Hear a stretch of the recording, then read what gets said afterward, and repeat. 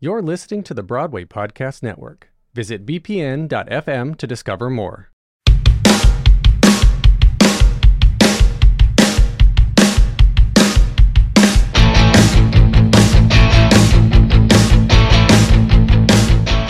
You're listening to Let's Talk About Auditions, a new mini-series from The Ensemblist, the only podcast that shows you Broadway from the inside out. Welcome, I'm Mo Brady.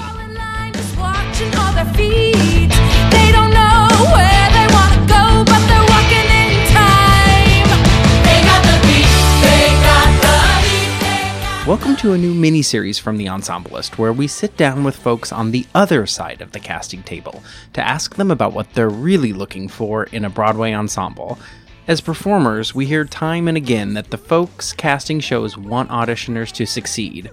But what does that success actually look like?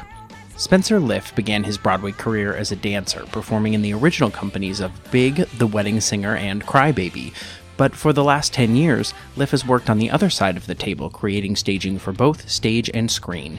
He's an Emmy nominee for his work on So You Think You Can Dance, where he has been a resident choreographer for a decade. Back on Broadway, he's created staging for Hedwig and the Angry Inch, Spring Awakening, Falsettos, and Head Over Heels. I was recently able to speak to him on a short trip to New York, where he was here casting a new workshop of Reefer Madness. Here's our conversation.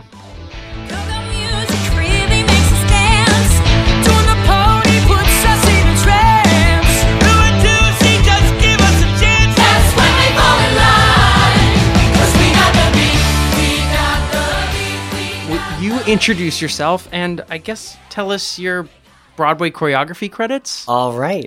My name is Spencer Liff, and I have choreographed 4 shows on Broadway, starting with Hedwig and the Angry Inch, and then the revival of Spring Awakening, the Deaf West version that was in sign language. And then I did the revival of Falsettos. And then my first original Broadway show as a choreographer was Head Over Heels this season. And you're in New York right now casting... I am in New York at this very moment in the middle of casting Reefer Madness, the new relaunched 20th anniversary production of Reefer Madness. We are doing a production this fall in a workshop, like a good proper workshop under that new contract that was just sort of fought for and agreed upon, and we're doing that this summer. The first Broadway ensemble you ever cast was Spring Awakening. Then your next big Broadway ensemble, I mean, big is relative, but Head Over Heels, right? And that's 8 people? Head Over Heels was truly my first time to cast and craft, a Broadway ensemble of dancers, triple threats, start from scratch. And, I'd been with the show when we were just doing readings up at Vassar, and then I got to really prove myself as a choreographer and make my mark on what I thought the show could be with our workshop that we did now, I guess 3 years ago. That was my moment to show Michael Mayer and show the producers why the show needed to dance, how it could dance, and why they needed to let me cast like true rock star dancers. When the show was at Oregon Shake, it had a different life with a different creative team entirely, and they scrapped that and started over. And the show really didn't move. It was a singer show. And I knew instantly when reading it on the page that the dance could offer so much in terms of landscape and world shaping, and that ensemble could add so much fabulousness to the heart of that show. And so I fought really hard, and I killed myself finding really great dancers. And what does fought really hard look like? Crafting an ensemble is when you're at the casting table, you have to throw a stake down into, and say, I need this, I need these people. And it is a polite battle between the music director, the choreographer.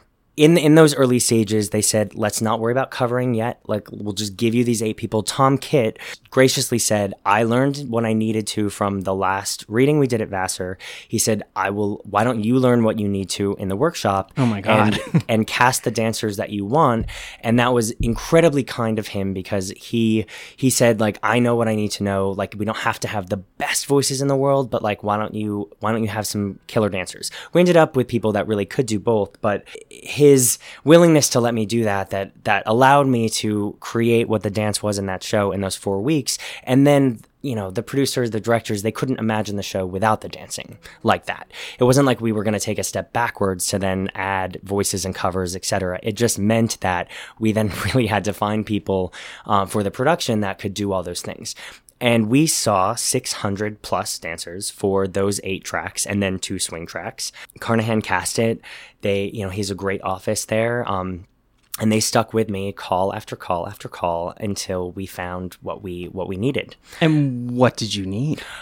We needed these like unicorns that could kick their face and dance. And not only like a Broadway style dancing, I was like doing voguing and pop and locking and tutting and triple pirouettes and kick your face.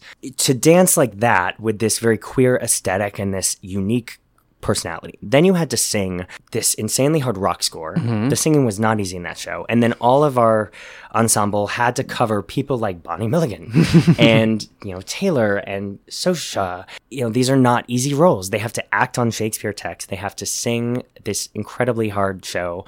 And we knew that like they'd have to be going on. There wasn't a singer ensemble that was there to cover those people. It had to be the 8 dancers.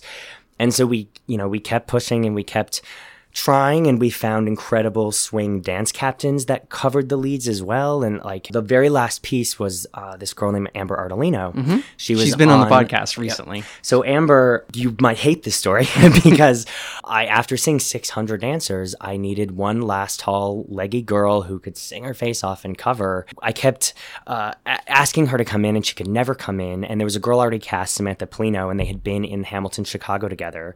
And Samantha kept like saying, there's this girl that's like great. She would fit it. She'd be great. Samantha went to Chicago and like taught her the audition combo. And they did it in like the gym of their building they lived in Chicago. And she sent in the tape. And I'm like, damn, this girl is good. But she just couldn't get in the room ever for any of our calls. And we did the very last call 15 auditions later, just for this one last girl spot that had to sort of tick all these boxes.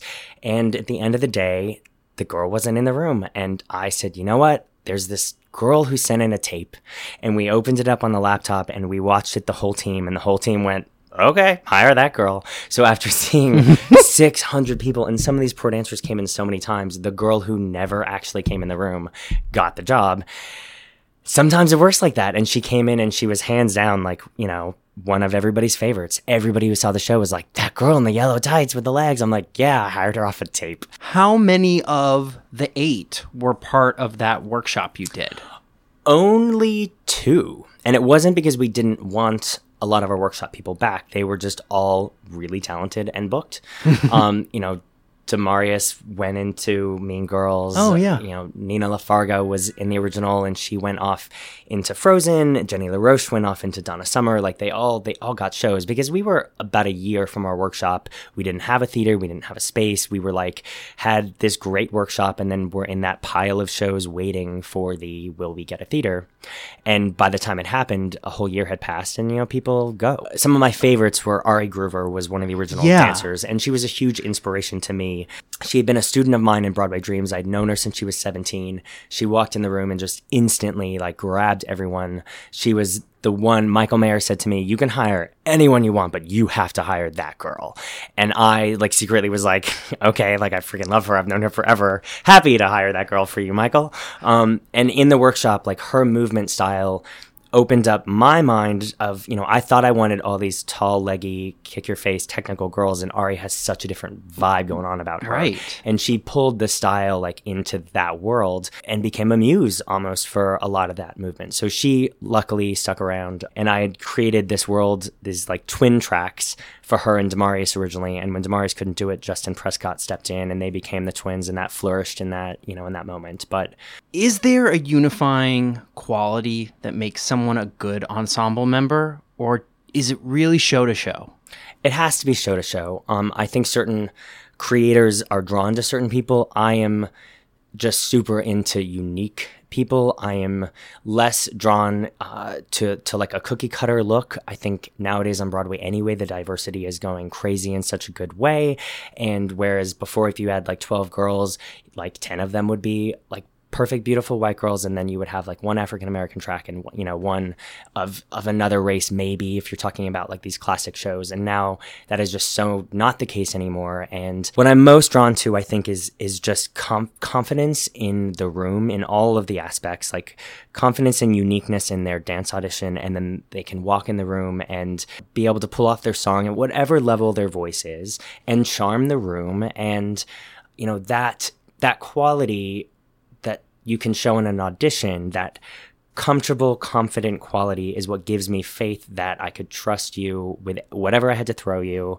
If I'm changing something last second, the, you know, night of the final preview, that you're going to just do it. Does it really matter what you wear to an audition? Yes, for me. It's funny, I was thinking about that. I'm into fashion anyway. Look good in an audition. I'm super into show shoes. I will always ask if you wear like a great pair of show shoes. I can't help. Like, you can tell, you know, their cute custom Teode shoe, or their colored Laduca or whatever, their can boot from something. It's like a little pop of color. It's a thing. I think you should do a little research on what the show is and just have a tiny brushstroke of that vibe in your look. It's not to say that I can't imagine you not in that, but it's not, you know, harmful for you to come in. And if I'm casting 1930s sort of pinup girl looks, like, look like that. Don't come in a grungy, gothy LA 90s look. Like, you're just doing yourself a disservice already in me trying to see you as something that would be in the show. You mentioned the sort of like battle that can happen on the casting table between departments. Is that the hardest part of casting a musical? Is the compromise and the collaboration to make sure that everybody gets what they need from an ensemble? It's a difficult thing to do, especially if you don't know the team very well. Like, I actually met, you know, this director at 9:55 a.m. You know, we'd had phone conversations, and like, boom, at 10 a.m. we got people coming in. So we're like figuring each other out and like figuring out how we gel. Are our tastes the same? Do we like, you know, everybody wants their part of the show to flourish and be great. So of course the music director is fighting for, he needs to cover the alto part and the soprano part, and he needs his tenor, and like, he knows what he needs. And then I'm thinking, for me to be able to create something great, I need a lot of versatility. I need technique. There's so many different styles in Reefer Madness. I'm looking for contemporary dancers and people that can do like swing and Lindy Hop and do tap dancing and do, like, it's kind of crazy all the things I need. And those people also all have to cover the leads, very difficult lead parts.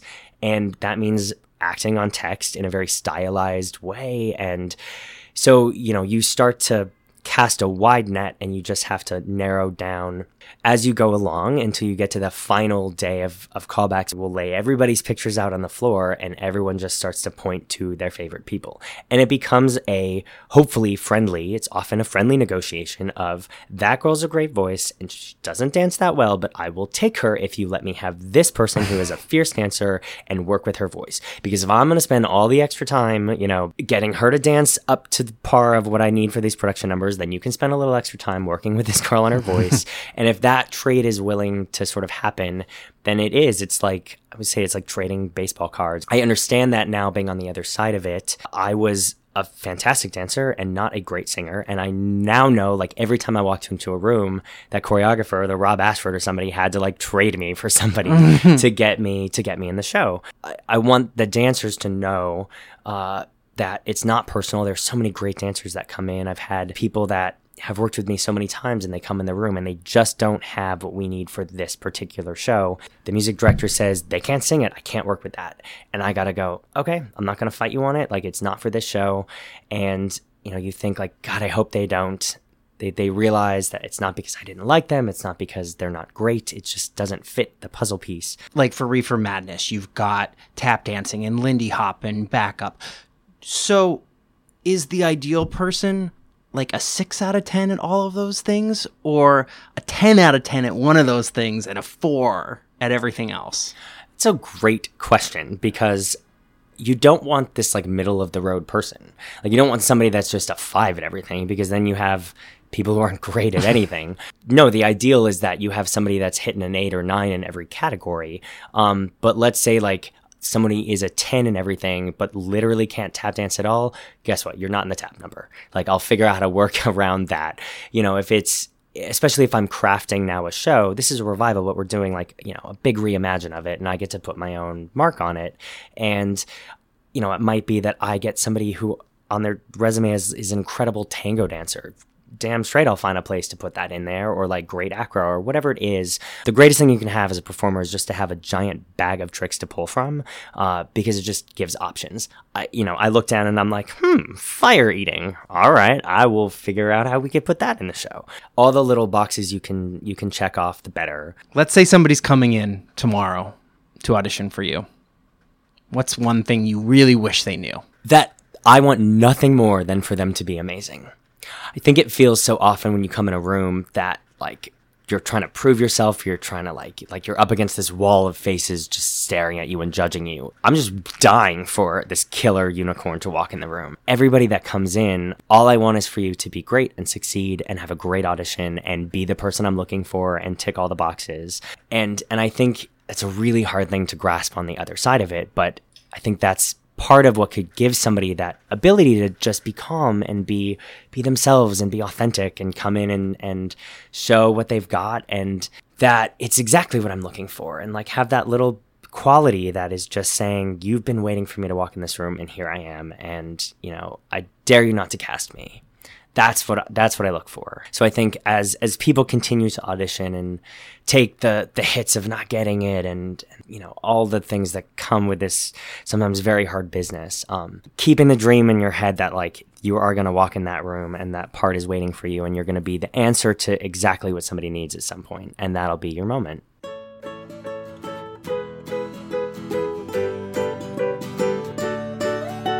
Special thanks to Spencer Liff for sharing his stories with us this week. You can learn more about him and how to connect with him online by visiting our website, theensemblist.com. The Ensemblist was produced today by me, Mo Brady. You can help others find out about The Ensemblist by leaving us a rating and review on Apple Podcasts. Super easy to do, guys, and it really does mean a lot.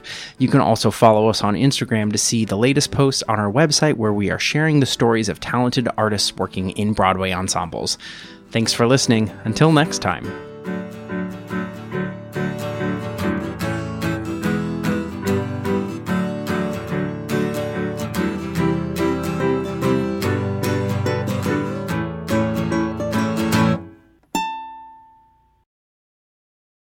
Hey, it's Leslie Odom Jr. here on the Broadway Podcast Network to tell you about the Rise Theater Directory, a program of Maestro Music. Rise is a national online resource designed to connect and empower backstage and administrative and creative theater professionals from underrepresented backgrounds. If you work or aspire to work in the theater community, this can help you find your next project. And if you hire theater professionals, search the Rise Theater Directory to find your next team. Create your profile now and get more information by visiting risetheater.org. That's theater with an RERISETHEATRE.org, because only together we rise.